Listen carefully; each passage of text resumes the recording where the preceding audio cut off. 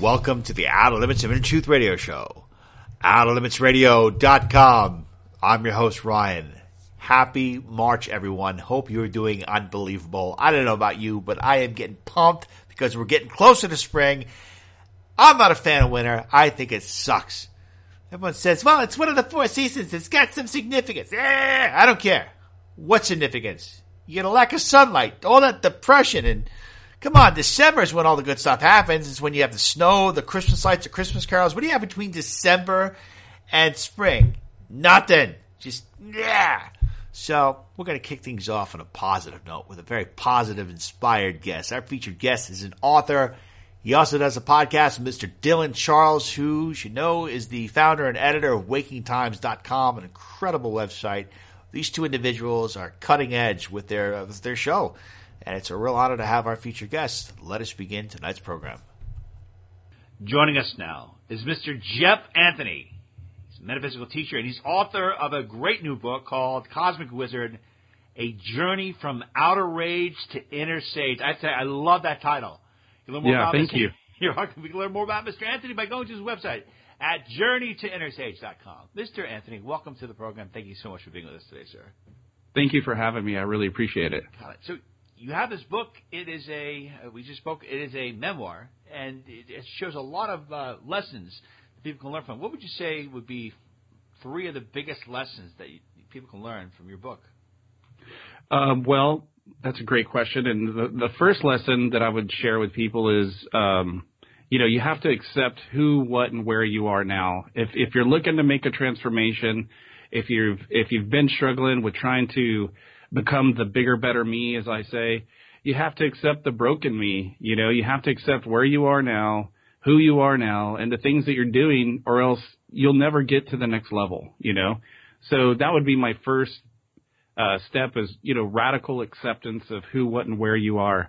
The next thing you have to do once you've accepted that is surrender to what is, because it's not going to change tomorrow, and it's most likely not going to change next week. It's a process, and it takes repeated acceptance of the things that are going to keep coming up on your path. And ultimately, you're going to find that you find yourself in a long phase of forgiveness. So, but I found on my path that people kept telling me, forgive this, forgive that, forgive these people. But if you haven't accepted the things that those people did and you're still fighting these mental struggles in your mind, you can't do that forgiveness. So it's the acceptance, the surrender to what is, and ultimately forgiving so that you can move forward with your life. All right. So you mentioned about forgiveness to people. What are some of the things that came about in your life that made you have some experiences with people that made it very hard to forgive? Right. Well, I grew up in small town Texas, and in a trailer park. And, I dealt with a lot of, abuse from my dad. I dealt with a lot of, people kind of looking down their nose at you and making fun of you for your situation that you didn't create. You're just there trying to live your life as a child.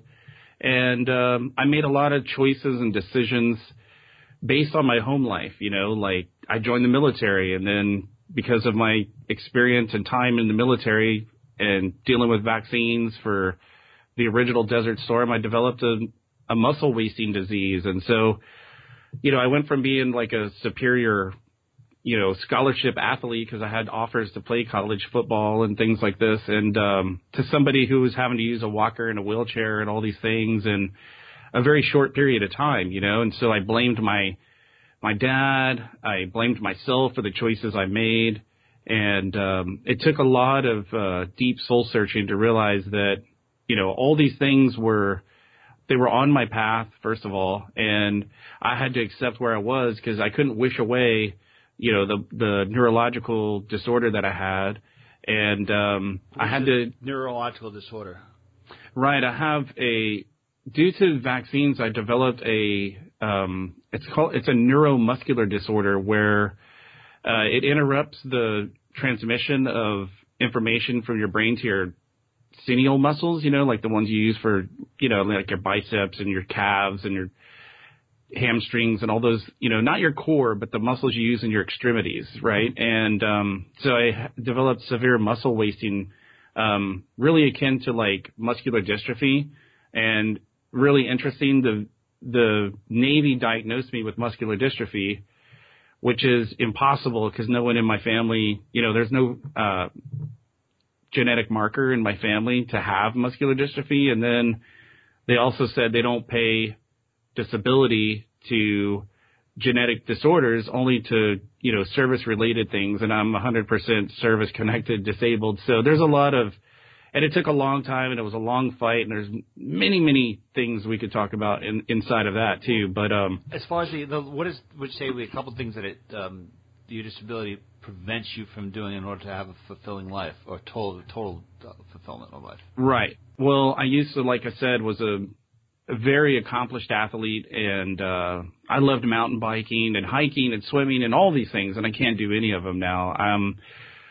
I have to walk with a walker, and I can only walk limited amounts. I am in a situation now where I have to use a wheelchair, and there's a lot of things to deal with when you've been using a wheelchair for, let's see, I'm 42. I've been using that for about 14 years now. When I have to travel or go to a mall or do anything that's excessive walking, I have to use that. And you get a lot of funny looks when you're a young guy with, a big goatee and earrings or whatever. And, I've had a lot of harassment from police officers and sheriffs because I park in handicap, and people call the cops on me literally, and they're like, hey, who's the disabled person here? And you're like, oh, well, here's do you want to, you show them your tag and your license and all this stuff, and then you're like, hey, do you want to see my VA card? I was in the service. Like, oh, yeah, put that junk away. I don't care about that. And you're like, well, okay, well, whatever. I guess you can't be young and have issues or look like me or whatever. So it's been a funny thing, and I had to get to the point where I realized that's their damage. That's their issue. It's not about me. I can't take all these things personally.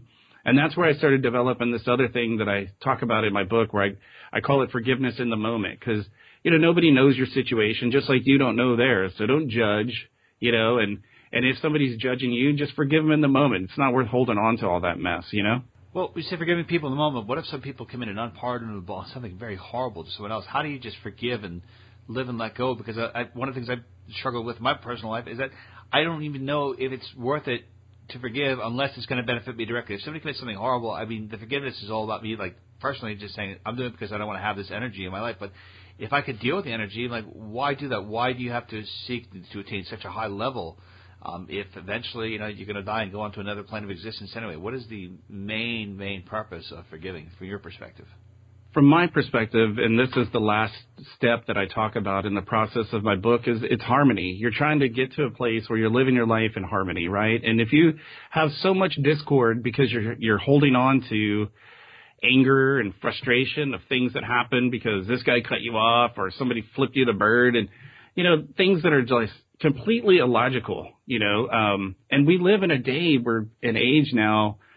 At 42 years old, I've noticed how much more triggered people are, and how overly sensitive. I grew up in like Texas tough guy land, and I talk about that in my book. And, I live here in Oregon, and I lived in Costa Rica for 10 years, and people are much more sensitive and soft, and it's really funny when people get to meet me. They're like, man, you're a really tough guy. You have this like drive, and I can't believe you do things that I wouldn't do, and there's nothing physically wrong with me, and I think that all comes from all the issues that I've dealt with and growing up with a really hard dad, I mean, like, say the wrong thing and you're getting backhanded, and you're 9, and I mean, in a lot of ways, I held on to that anger for a long time. And ultimately, to completely answer your question, is the anger will burn you out. I mean, and that's what happened to me. I burned myself out. I couldn't function in the world anymore. I realized that I hated everything and everyone, and that the source of that hatred was me. So that ultimately, I hated myself. I hated the choices I'd made. I hated the discord in my life, and I had to start the forgiveness cycle. Had to start with me. And so I think to answer your question a little more is, if you're unwilling to forgive others, then it's really hard to forgive yourself.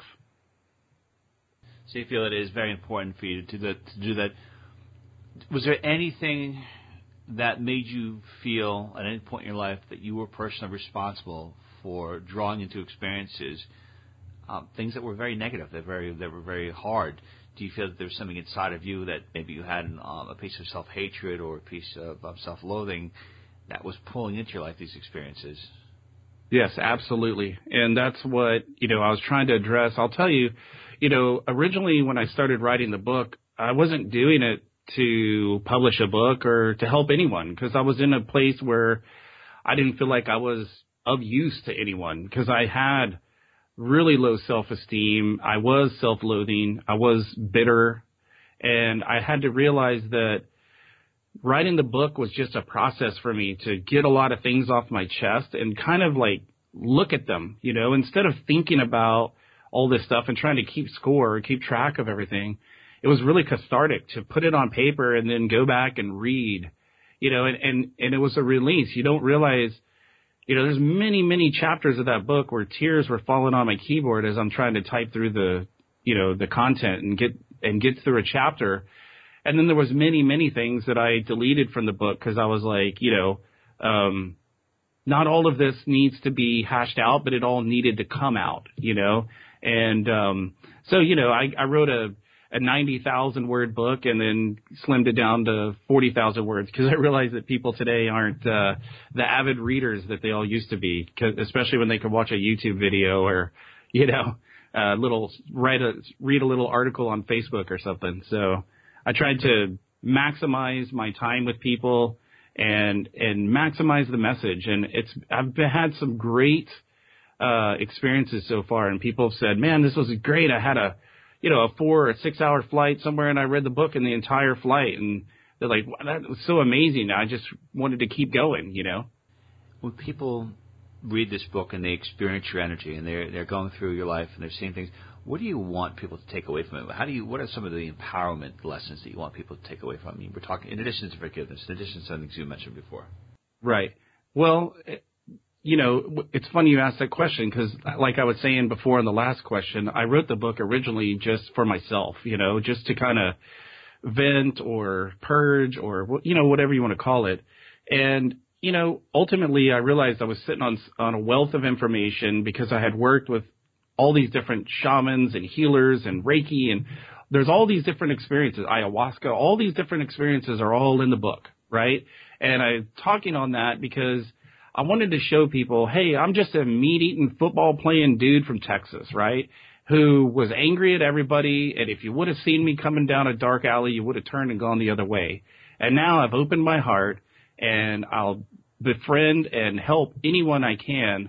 And ultimately, that's what came out is, hey, man, if this can happen to me, it can happen to anyone. Because there was a time when I thought, oh, that's all a bunch of hippie mess, and that's all woo-woo. I'm not into that, I grew up in a Christian home with all these values. And, a lot of people think the things I've done are, voodoo and crazy. But I'll tell you, my life completely turned around and changed when I left behind Western psychiatry, Western medicine, Western every way of thinking. And it was in Costa Rica that, it was like the crown of your head was peeled back and all of this information just started dropping in and all these people started showing up on my path. And, I use the analogy of before I moved to Costa Rica, I was like this dude, I was like this sports car on a highway just screaming, and I was missing all the exits and signs where if I would have just got off, there was something of value waiting for me. And what ultimately had to happen was I fell in Costa Rica. I shattered my pelvis. I was down and out for 18 months before I could even get out of my home on my own again. And my wife said, you're broken, you're busted, you're shot, and it's like the car, I had a Ferrari, but who has a Ferrari and never changes the oil? And that's where I was at. I'd burned the engine up, the tires were bald. It was an awesome vehicle, but the vehicle was shot. And it was when I had to take that exit off the highway, when I broke myself down really bad, that all these people, I got lost and I was on the back roads and I was completely had to surrender to, the guy walking down the road that looks like, hey, he might know where he's going. I should ask him for directions. And that's what happened. It was one shaman after the next healer and the next facilitator and the next Reiki master.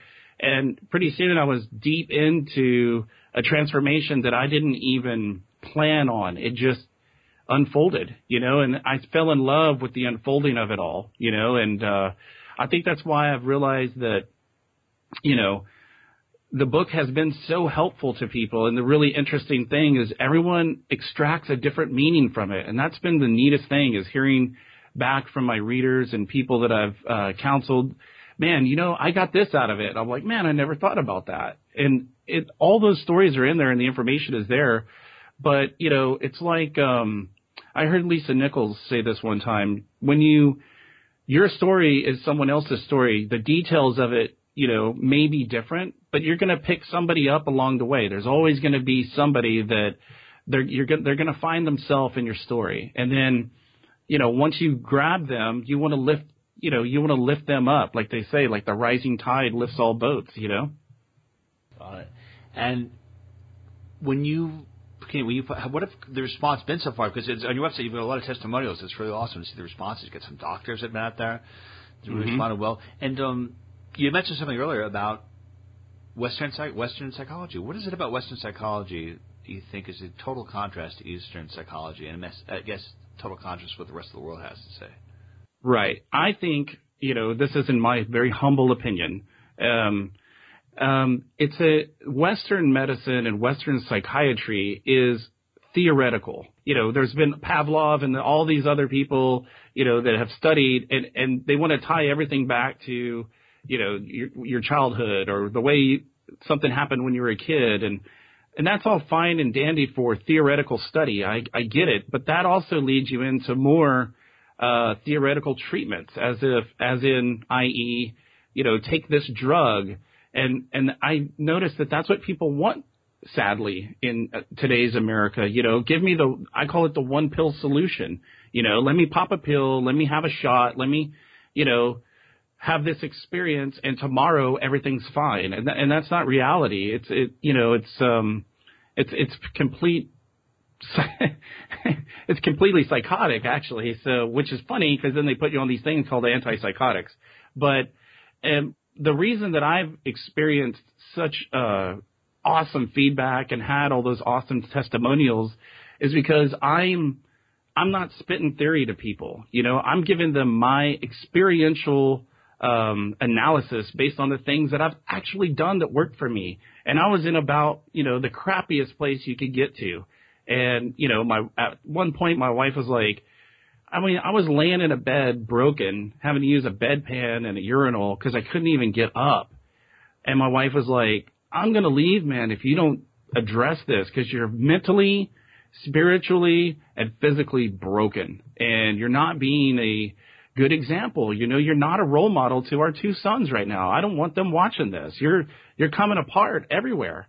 And I always tell everybody, and in the book I say that, I'd love to tell you I picked myself up by my bootstraps the next day or that day and got on with my life. I didn't. I cried like a baby, and I thought, great, now look what you've done. You're going to lose your family too. But it was that moment that made me realize I didn't want that to happen.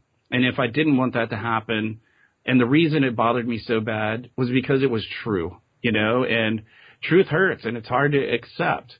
But when I was able to, wean myself off of the, oh, woe is me, feeling sorry for myself victim phase, I was able to see, hey, my wife loves me and she just wants me to be the man that she met, because she met me when I was out of the military and all these things had already happened, but I was hard charging and I was out there to go prove to people and to myself that I'm going to do this and have an awesome life anyway. And luckily I found myself again. I picked up the pieces, That's another analogy I use. I mean, being told that you have an incurable disease will blow your world apart. It will. And it's this little phrase, I heard it one time. I call it diagnose shock.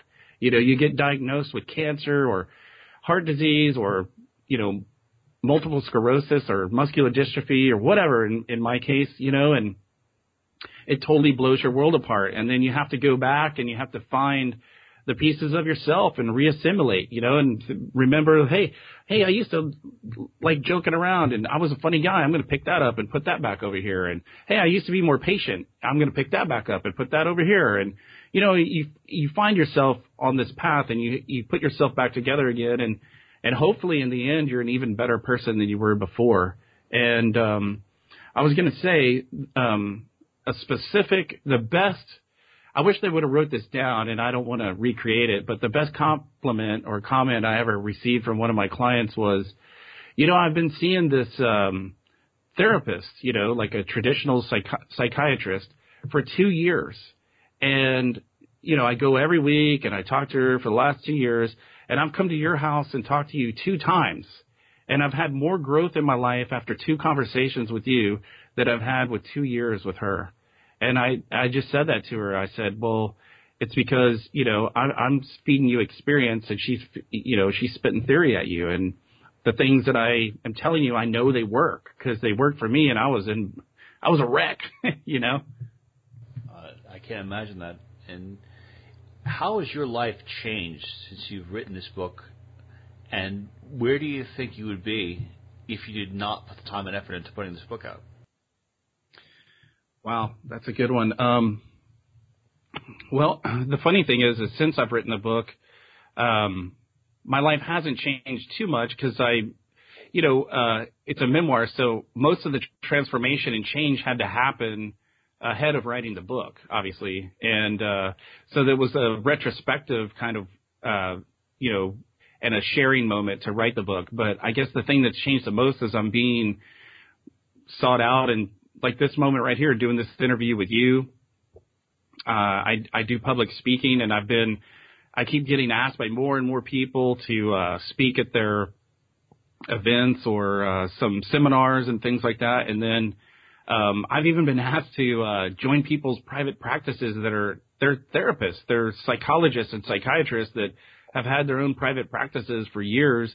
And I've had 2 different people ask me if I'd be interested in joining their practice and trying, to use my skills for counseling. And so those are the really amazing and positive things that have come from writing the book and shifting my perspective on the way I view the world. And, Dr. Wayne Dyer, one of my favorite quotes from him was, when you begin to look at things differently, things begin to look different. And that's saying a whole lot without saying anything. But when you realize it's all about shifting your perspective, things can totally change. And I would say the biggest thing that happened was, a really famous guy that is in this, personal growth and self-help circle, was living in Costa Rica, and he's worked with many of the thought leaders that are in the movie The Secret. And he met me, and he got to know me, and he was like, man, you're an amazing guy, but, you want to do this public speaking and stuff, but is there any way that you could, not use a walker or a wheelchair to address the audience? And I was like, well, what do you mean? And he's like, is there any way you could use a cane to walk out, or not use a wheelchair or a walker? And I was like, hey man, look, let me teach you a little something right now. I've had to learn that I can inspire, and I can mentor, and I can teach from this walker and wheelchair. And you don't have to be the perfect, have the perfect hair and the perfect life and the Rolex and the nice suit. That's not realistic. And I'm trying to be relatable to real people, and there's a lot of people out there that I've noticed that the majority of people that I speak with, they don't have any kind of physical disabilities. And, they all say to me, I don't see you as a disabled person. And I'm like, thank you. That's the best compliment you can give me, because I don't see myself as a disabled person. It's not a word I use, so, and, I think that's image is like this big thing that people worry about, or they try to keep up in our day and age. And, all I can be is me, and that's what I told him. And, he was really kind of taken aback by what I said. And it was a great learning moment for him. And it was a great moment of, building my self-worth for me, and dismissing all those things. 'Cause I thought those thoughts that he, had said to me in that question, but I realized, that's been part of what's been holding me back from publishing this book and putting myself out there, is my own, fear, and I'm not going to do that anymore. Jeff, you said that you on your site, it gives people the opportunity to work with you. How do you work with people? What are some of the clients that you have? I mean, you don't have to go into specific details and answer, but how do you work with someone? And do you have a tentative game plan that you do to help someone? Yeah, absolutely. Well, I do. I prefer one-on-one when I'm trying to, do mentoring or counseling with people. I do video Skype calls or just audio if the people prefer that. And then I do one-on-one, like in person, if they're in my local area, which I live in, Eugene, Oregon. So, for a while I just only did one-on-one personal, counseling when I was in Costa Rica. And I always thought, this is only going to work if I'm in the person's energy, not to get woo-woo with people, but I have this. This is the Outer Limits of Inner Truth Radio Show. Do as woo-woo as you want. There is no limit. There is no judgment. So okay, great. Because woo-woo. Oh, I will right now. Because I've had, let's say that I work with things that aren't visible. I really got into shamanism and journeying and soul flight, whatever you want to call it, and meditation and a lot of the esoteric kind of studies and beliefs. And so what happened to me was, man, we could go on and on about all this stuff, but I'm able to tap into something that I believe all people have, but they just don't take the time to build those skills. So I have very acute skills at, I'm very empathic and very intuitive, but not only that, I have things, things show up when I'm talking to people, and I'm talking about things like orbs floating over their head that talk to you and tell you, ask them this, and they're like, I remember there was a time when I was like, there's this thing floating over your head. I'm not saying it to the client, but I'm thinking, there's this thing floating over their head, and they're telling me to ask them this. Yeah, right. And then I was like, well, let's see if it works. And I asked the people, and they like break down in tears or something, and they're like, how do you know that? And I'm like, I don't know. Something just told me I should ask you that, and then as you get to working with people more, or people would say, when I came in your house, I was all fearful and all this stuff. And first of all, you're not what I thought you were going to be. And I'd be like, yeah, because I'm wearing a Bob Marley t-shirt. I have a big beard and I'm wearing board shorts. Like, I'm not wearing a tunic and I don't have, a half-pound quartz crystal hanging around my neck. I'm just me. That's all I can be. I like to wear a ball cap and I have earrings, and yeah, I just look like a regular. I kind of look like somebody who'd be a surfer or a skateboarder or something, I guess, or motocross rider or something like that, and but I'm, I've taken up the mantle of going down the spiritual path, and the thing that I do the most is I look into people's eyes, and I look really deeply in their eyes, and I lock them in, and it's a funny situation, because people, they try to look over you, or they look past you, or they look down, or people aren't used to being looked in the eye anymore. And I'm able to pierce through something and I see something in them. And, it's like, it's the storm, I can recognize the storm in their eyes because I've been there, and I've struggled through that storm. And that was the whole point of writing the book, in the end was, hey man, I can make sense of all of this by helping other people through their struggle or their storm or, their personal chaos. So that's what I'm doing, that's what and I realize that's what I'm here to do, and nothing gives me more joy. I remember in another interview, someone said, well, what would you do if you don't make any money? Like they were talking about like, hey, how's your revenue and all this? And I was like, dude, look, I'm not doing this for money. I remember when I was while we're on the woo-woo, when I was in a meditation and my spirit guide came to me and said, and this is why I wrote the book. I was in a shamanic journey, and this guide that I have came to me, and to the beat of the drum next to this fire, he said, write your story, tell your story. And I said, I understand, but I want to improve my physical situation. I want to improve my spirituality. I want to improve my life. How do I do that?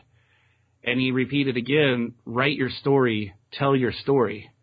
And And I was like, okay, well, I'm already telling my story. I talk to people, and you know what I mean? You keep trying to fight these things because it's almost like you can't believe these things are talking to you and you're getting these messages. And then what happened was it said one more time, and it felt like my eardrums were going to burst.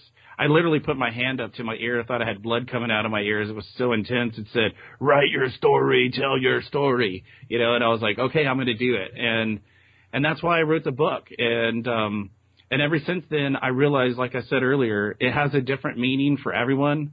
And man, it just gets me. I can't tell you how I feel when people end a session with me. Man, it's like, and believe me, I did a lot of drugs when I was upset and hated my life. It's better than any drug, and I've done them. It's the most surreal, out-of-body feeling that you could ever have. To help someone like that. Yeah. That's awesome. And you mentioned ayahuasca before. I think that's a life-changing drug. Highly recommend people do that. It's very, right. if they have a very trustworthy shaman to work with them. And right. You mentioned... sorry, good. No, I was just going to mention, like, I would, call ayahuasca medicine, because I think there are a lot of people searching it out and seeking it out as a drug or as a trip or, like acid or mushrooms. And it's not for the faint of heart. It's not for partying and listening to electronica all night. No, and definitely not. It's intense. It can be very intense. And my next piece of advice to anyone would be, if someone introduces themselves to you as a shaman, it's buyer beware, like that always raises a flag for me. And I've had people say that to you, man, you're some kind of shaman. I'm like, look, I don't label myself, and I would never tell anyone that I'm a shaman, but I understand where you're coming from. Like, and the shamans that I've worked with never said that they were a shaman, like other facilitators are like, hey, you should go see this shaman. And they started training me in shamanism and all this, but they never once said, I am this, But I did have some of those along my path, and those were the ones that I was like, man, this feels convoluted, Well, you said that when you sense people, you talk to people, you can sense that there are certain bubbles, there are certain questions that you should answer. So if there are any bubbles that might be around me that are saying questions that I should be asking you that I haven't asked you yet, because I'm totally open. Wow, that's a good question. Thank you.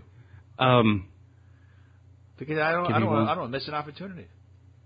Right. I don't want to think, oh my goodness, there was a bubble of a question that I should have asked you before that I didn't ask you. And I'm like, oh man, because usually when I have bubbles hanging around me, they're usually bubbles of cannabis bubbles that kind of pop, and they pop, and everyone around me just all of a sudden they get a little wacky. So. Yeah, so that's the vaporizer there you're talking about. Yeah, I heard this thing where you're like, I did all the drugs. I'm like, I hope you're still doing them. No, you're right. Yeah. Well, I would peacefully. Yeah. It's just a bad influence sometimes. No, and there's things, there are things that I still indulge in. Of course, I have no issue whatsoever with marijuana. I think that it's extremely therapeutic and helpful. And especially now with all the CBD stuff that they're doing and all the proof that's coming out, and totally contradicting what Western medicine thinks and says about cancer. And, when here's one that'll blow your mind, since you asked me a question that you think people would be interested in hearing. Yep. I recently received, because I'm in the VA system, and I go to I use VA assistance to help my son go to college, and I get my medical care for my family through them, which you should when your body's been ravaged by serving your country and trying to help the good folks of the United States have a normal life. They don't realize how much people put on the line so that they can stare at their iPhone and be on Facebook all day. I mean, seriously. But I received a letter from the VA, saying that they had just recently approved medicinal marijuana for veterans because they realize that the psychotropic drugs and the Vicodins and the Oxycontins and all these things are ending people's lives. And I was just flabbergasted. Like, my wife and I we were laughing so hard. We were like, it's so weird. We've been gone for a decade from the United States, and it's like it's like a different world now, you know, and I'm from Texas originally and, you know, now living here in Eugene in Oregon, which I just learned this. Eugene, in the state of Oregon, they decriminalized marijuana in 1973. That was a year before I was born, and I'm 42. So it's pretty amazing, and it's so weird to me now that there's, I mean, I don't know, there's got to be 80-something dispensaries in Eugene, and there's only 150,000 people, you know. So wow, that's awesome. Everyone, we have to make a Outer Limits 72 radio show, trip to Eugene. There you go. Yeah, we'll do a mobile show from here. That would be awesome.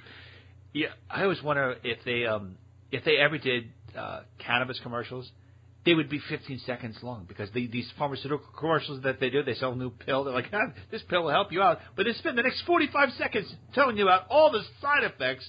And it's like, why take the pill in the first place? Exactly. This pill will help you. This pill will help you if your heart doesn't explode, if your eyes don't bleed, if you never want to have an erection again. Like, the side effects are unbelievable, and I'm like, dude, why would you do that to yourself?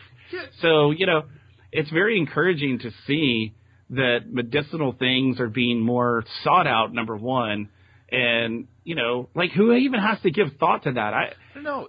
Even the side effects of marijuana, they're always like, well, marijuana, if you smoke it, it'll demotivate you and you'll eat. I'm like, well, what if you have an eating disorder and you're stressed out all the time? I mean, boom, exactly. Perfect. You lower your cortisol, exactly. You know, and there's so many benefits beyond just smoking it, you know, like ingesting it. And that's been the funniest, neatest thing is being in a dispensary and literally these, like, you know, baby boomer age people coming in that are like, yeah, my doctor wants to put me on this thing and I've never tried marijuana before and a friend of mine told me I should come in here, and you can hear the kind of nervousness in their voice. And then they have these, you know, they have these clerks and attendants in there. They're like baristas at Starbucks, you know. They're going to whip you up something nice and give you exactly what you need, you know. And they're like, okay, look, here, we got the CBD thing, and it's going to help dull the pain. But if you want to sleep, you know, we can give you this indica, and it's so funny because they'll tell them, okay, sativa is you want to go out and garden, and indica is in the couch, okay? So if you want to go to sleep, I can give you this thing, and you just to take a few puffs, and you're done, you know. And if you don't want to smoke, we have these vaporizers over here. I mean, you know, it's like a little boutique thing now. It's really cute. And it's neat because people at least have the ability to go out there and seek out an alternative. Whereas before, we were in such a rigid medical system that it was like, nope, this is the way, this is the only way. And yeah, you might get yourself whacked out on Vicodin. You know, I've been there. I've been addicted to Vicodin. And maybe you'll go pick up your kid from school and then forget you did and then try to go get him again and leave your 5-year-old at home alone. And I'm telling a personal story that's in my book right now. So, wow, that's you picked up your kid from school. You forgot that you picked him up. You went to go pick him up. That's wow. Yeah. And were you upset when you got there and he wasn't there? Like, oh my God, where is he? Well, here's the luckiest part of it is I had this key box next to the garage door. And I'm in my office and I'm doing some work. At the time I was doing like investment real estate in Austin, and I'm doing some work for a client. And all of a sudden I was like, oh crap, I forgot to pick up Dagan, my son, from school. And he's like in kindergarten, right? And I jump up and I go to my key box and I grab my keys and I'm opening the door to the garage and I hear these little footsteps in the hallway. And Dagan's like, Daddy, where you going? And I looked at him and I was like, how did you get here? And he looked at me like I was crazy, because I was. He was like, you picked me up, Daddy, don't you remember? And I'm like, all right, we're done talking. And I remember it was that night my wife came home from work and I told her, I said, man, I have a problem. Like, I'm taking 500 milligrams of Vicodin 6 to 8 times a day, which is what it's printed on the bottle that's what I need. And I'm starting to realize this isn't the first time. There's big chunks of stuff that's happened that I can't remember. And the funny part was when I told my primary care physician that I wasn't going to take it anymore and what was happening, and his response was, you feel this way, because I was having withdrawal and I was not feeling good. And he was like, "What's the matter with you?" And I was like, "I stopped taking that Vicodin, and now everything hurts, number one, and I feel all irrational and weird." And he was like, "You feel that way because your body needs this." And I was like, "Yeah, well, I don't want to need it that bad." So, that was another one of those funny things where I just had to, your doctor's trying to tell you, no, you need it. That's why you have withdrawal, because your body needs it. And I'm like, well, that's also called drug addiction. And I can't believe that you're trying to push this on me so hard. So, I mean, I went through a period where I thought, are these guys trying to kill me so they don't have to pay me disability or something? Wow. I think I'm pretty sure I took Vicodin one time. And it was, it was a horrific experience. I took this, and when I was on, I was like, and they give this to people? I was like, this is like something where you should take medicine to not have. And right. I was in some pain. I'm like, next time I'm just going to go through the pain, because the pain was much worse. Yeah. But and then, it didn't help that at that point in my life, man, you want to talk about just off the rails, so, their doctor's like, hey, here's this giant bottle of Vicodin. Don't drink beer or wine. So what do? You go home, crack open a bottle of wine, and, start chugging some pills down with wine, So, and I remember that, I remember people's, and you're like, whoa, this is crazy. So, but at the same time, I think when you're in a, I recently was talking to a buddy of mine about that. I said, it's so funny the cycles that people go through. You get diagnosed with this incurable disease, or you break your body, break a bone or something, you're going to be laid up for a while. So then what do? You punish yourself more and just start downing pills and alcohol and, things that aren't going to help you out. It's not, I find it hilarious when people look at marijuana as it's like, their modern day crack or something. There's a crack epidemic. All these people smoking weed. And I'm like, you have no clue, dude. This is the cleanest, best thing. You go to sleep, you wake up tomorrow, ding, new day. I think if anything, the worst drug is cognitive dissonance. Or drug. Absolutely. I mean, there's so many people, they don't even realize that their rights are being taken away, and they live in this, and they don't even do critical thinking. You're in the information age. Billions of bits of information available at the tip of your fingers. I mean, it's not like back in the day where you had to, the printing press saved things, and people were embracing the information. But tons of information, and you still have people that don't question the nature of reality. So I don't know. Absolutely. And you would think that people would be, right, we have all these intelligent things around us, and you would think people would be more intelligent. And I would actually, beg to differ and say that back when the printing press and the light bulb and all that was being invented, man, people may have been a little more sharp than now. They put their life in the hands of social media, and I'm like, man, all the time when I'm doing some counseling or consulting with people, they spout off these things that I'm like, have you looked that up? Like, have you really looked into that besides something you heard on Facebook? Because, I'm not sure if that's such a good idea, or this YouTube video of this guy, and I'm like, you may want to do a little more research to that and see if this is all, relevant, number one, and is it really helping people? Like, and then, I go and I'll look these things up all the time, and there's all this, debunking theories and stuff, and like medical, information that you're like, oh, that completely contradicts the thing that this person was saying over here. So, while there are many, many avenues to explore, there's also just, let's be honest, there's complete wackadoo, out there too. And, you got to be careful, because I've seen people, sadly, I've seen people ingest drugs in Costa Rica that people were like, oh man, this is great. You smoke this flower and it gets you super high. It's like smoking 100 joints. And it's called Reina de la Noche. And I will tell you this much, the indigenous tribes, they used to get that flower and they'd put it in their rival tribes' food and water to make them psychotic so they could take them over, right, and kill them off. And of course, that's probably people like, oh, I got to try that.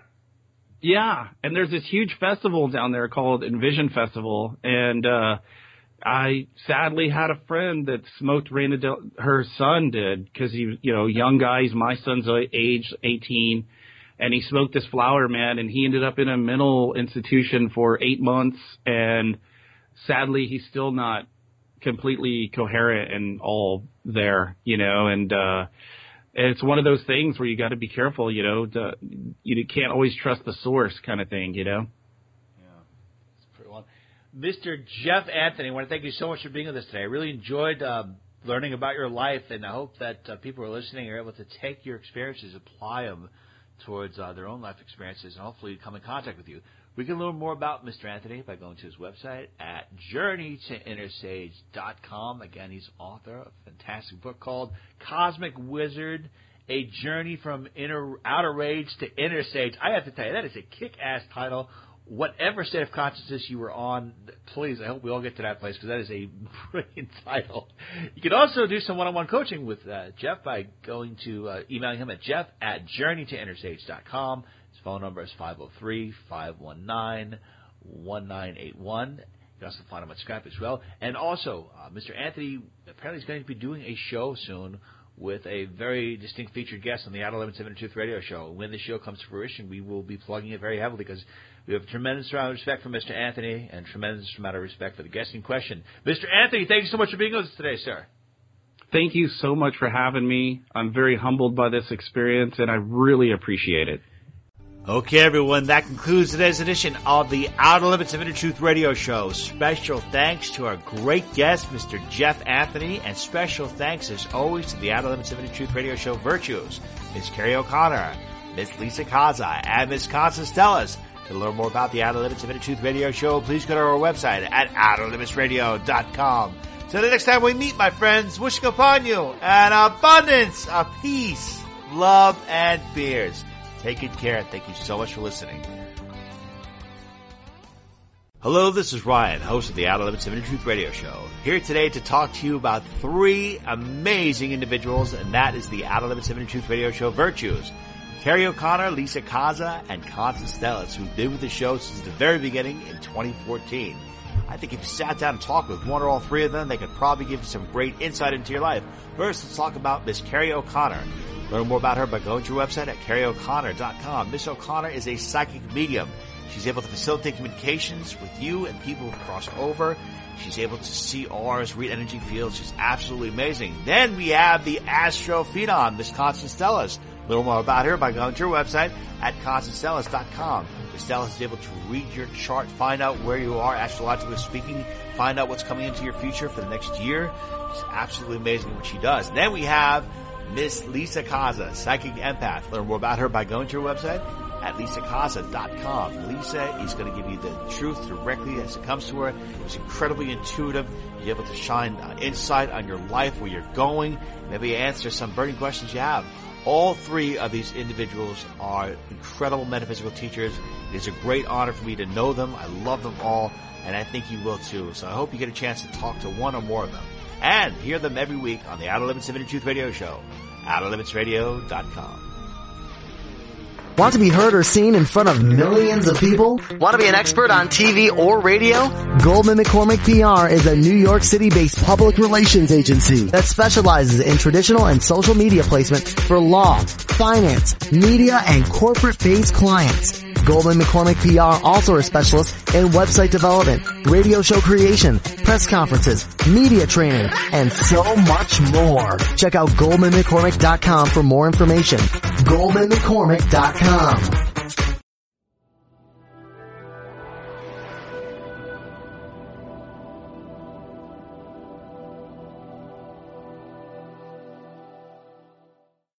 With the God Force within, you can power your consciousness to get you the things that you want. The way that we have been told of is not the unvarying way. The names that can be named are not unvarying names. It was from the nameless that heaven and earth sprang. The named is but the mother that rears the 10,000 creatures, each after its own kind. When I read that, my first reaction was, what the hell is this guy talking about? So I asked my venerated teacher one day, I said to him, Boogaloo, how do you get in touch with this Tao thing? And what he said to me was, you can't really understand the Tao or the infinite self intellectually. It's beyond the mind. It's like a riddle, really. The only way to comprehend it is through heightened awareness and feeling. He said, try this discipline. He suggested that I rise at 4 a.m. in the morning and walk in silence for an hour in the forest. So I began the discipline, rising daily, walking in all weathers. In England, if you know England, well, there's plenty of weather here. And I would walk silently through the forest in the dark, not really having a bloody clue what I was doing. But the funny thing is that having done that discipline daily for 3 years, I eventually got what the Tao was all about. The first line of the Tao says that you cannot put a name to it. And that's a fact. It's a truth. The Tao is the essence of all things that sustain the 10,000 creatures. It is the underlying beauty that comes from the grace of the God force flowing through all things. That grace, that life force, some people call it the etheric, you can actually see it. Get yourself in a relaxed state and stare at the top of a tree, preferably at sunset. After a minute or so, move your gaze to the area of sky to the right of the tree. Stare approximately where 1 o'clock would be on the face of a watch. Now, without moving your eyes from the point in the sky that you're staring at, move your attention back to the top of the tree. Remember, don't move your eyes, just adjust your attention. Doing this, you engage your peripheral vision. You'll see the enormous flame-like spirals of energy firing out from the tree in all directions. If you can't do it first time, leave it and try again later. A good time would be after one of the fasts that I mentioned in one of the later sessions. Once you see the energy, once you know that the God force runs through all things, once you understand it is the unifying power, the raison d'etre of everything that exists, you'll begin to understand the infinite nature of this dimension, of this evolution. And gradually you'll come to understand the Tao and what the infinite self can do for you. But in order to do that, you have to release from the ego's tight, limited perception and accept the infinite power within you. It comes to an understanding that says, when you are prepared to release and detach and let go, you gain everything. It took me a while to make the turn, to adjust from the crazies that I used to hang out with, and to arrive at a more powerful, placid, serene lifestyle. My quest and my path was fraught with disciplines of every kind. So, in order to do that, I had to put into my quest, or my path, disciplines of every kind, in order to control myself. So I took on nutritional discipline, the discipline of walking in the forest, the discipline of attending meditations and meetings, reading, studying, and taking time aside each day for silence. 25,000 people were attracted to my spiritual teacher over the years, and at each level of the teachings, the disciplines got harder and harder. After a period of about 3 years, almost everybody had dropped out, to the point where in the end, there were only 72 people left, one of which was yours truly. Eventually, there were only 3 of us left. It was that tough. The reason why the disciplines were so difficult and the people dropped out was that the teaching called upon you to be extremely disciplined and extremely spontaneous. So my teacher would phone and say, there's a meeting next Wednesday evening in southern Spain at 7 o'clock. Be there. There wasn't any question of could you make it financially, did you have the time off, could you get to Spain, was it comfortable, are you happy with the idea, is it convenient? It was just a matter of be there. If you didn't want to be a part of the teaching, you didn't have to show up. But if you went and you were even 1 minute late, you were tossed out forever. So you can see how we got rid of people really quickly. There were no ifs, buts, or maybes. There was no slack. And what I learned was that spiritual growth and getting to a higher awareness is not necessarily convenient. That's why most people never make it. They want to perceive a higher place, but they want to do it from the considerations of the ego and all of the limitations of an ego-based consciousness that often has the energy of a slug in a puddle. It's not doable that way. What Lao Tzu was talking about in the first few lines of the Tao Te Ching was that the world of the infinite self, the world of the Christ consciousness, the God force, the Buddhahood, runs through all things. It is everywhere, but it has no definition. It is only the ego that defines, discriminates, quantifies, measures, and creates an edge or framework so that it can understand things. But the eternity, the life force, the etheric, the grace of God, let's say, that is flowing through a plant, a tree, an animal, your human body, the water that flows through the streams, doesn't have a definition. You can define a tree because there is a precise and definite space around the tree where it is not. Here the tree is, and here's the space around it, where it isn't. But the God force is omnipresent, meaning it is everywhere. So it can't be defined. And of course the God force, if it is present, must also be God, because God is everywhere. The God force and God must logically be one and the same. You can work it out. There's a law in physics that states that no two particles can occupy the same space. So if the God force is everywhere, and God, he, she, or it, is everywhere, then God and the God force must be one and the same. Because you couldn't have a particle of God existing in the same place as a particle of God force, because no two particles can be in the same place. So either you have to have a particle of God force and a particle of God side by side, and then both of them would not be omnipresent, because there would be places where they were not everywhere, or they would have to be superimposed upon each other, which is not possible. So the God force and God are one and the same. So to reach the infinity within you, you have to first change your mind about definitions. What the Tao says is, it is because of definitions that we limit ourselves. So the Tao says, nothing is high or low. Nothing is intrinsically short or long. No journey is short or long. One could say, well, this journey is a long journey because it takes you 4 hours to drive from A to B. But it's not long compared to, say, sending a satellite to Mars. And that isn't long compared to sending a satellite to the outer limits of the Milky Way. So the first understanding or the first perception that we have to think about is that the infinite being has no definition. That can be a little unnerving for the ego, because the ego likes the idea of my body, my people, my house, my car, I am here, I'm not everywhere else.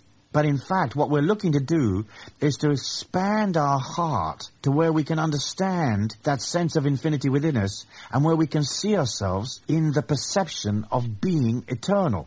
Meaning that you existed before you came to the earth plane, you exist now in the physical form, and you will exist after you leave the earth plane, or after your body quits in the earth plane.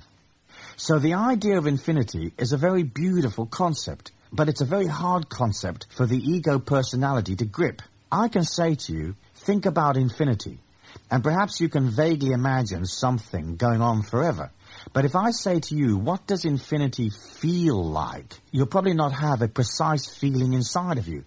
You may say, oh yes, Stu, I think I know what infinity's like, but thinking you know is only the first rung on the ladder. So what we're looking to do is to first of all get you to accept the idea of the infinite self intellectually. In other words, we're selling the ego personality. Then gradually through discipline, meditation, seeing life in a sacred way, opening yourself up, moving beyond fear, coming to a more compassionate understanding of this planet, you will eventually experience infinity as a feeling. Then you'll be able to say, yep, I feel eternal. I feel immortal. I feel infinite. I am everywhere.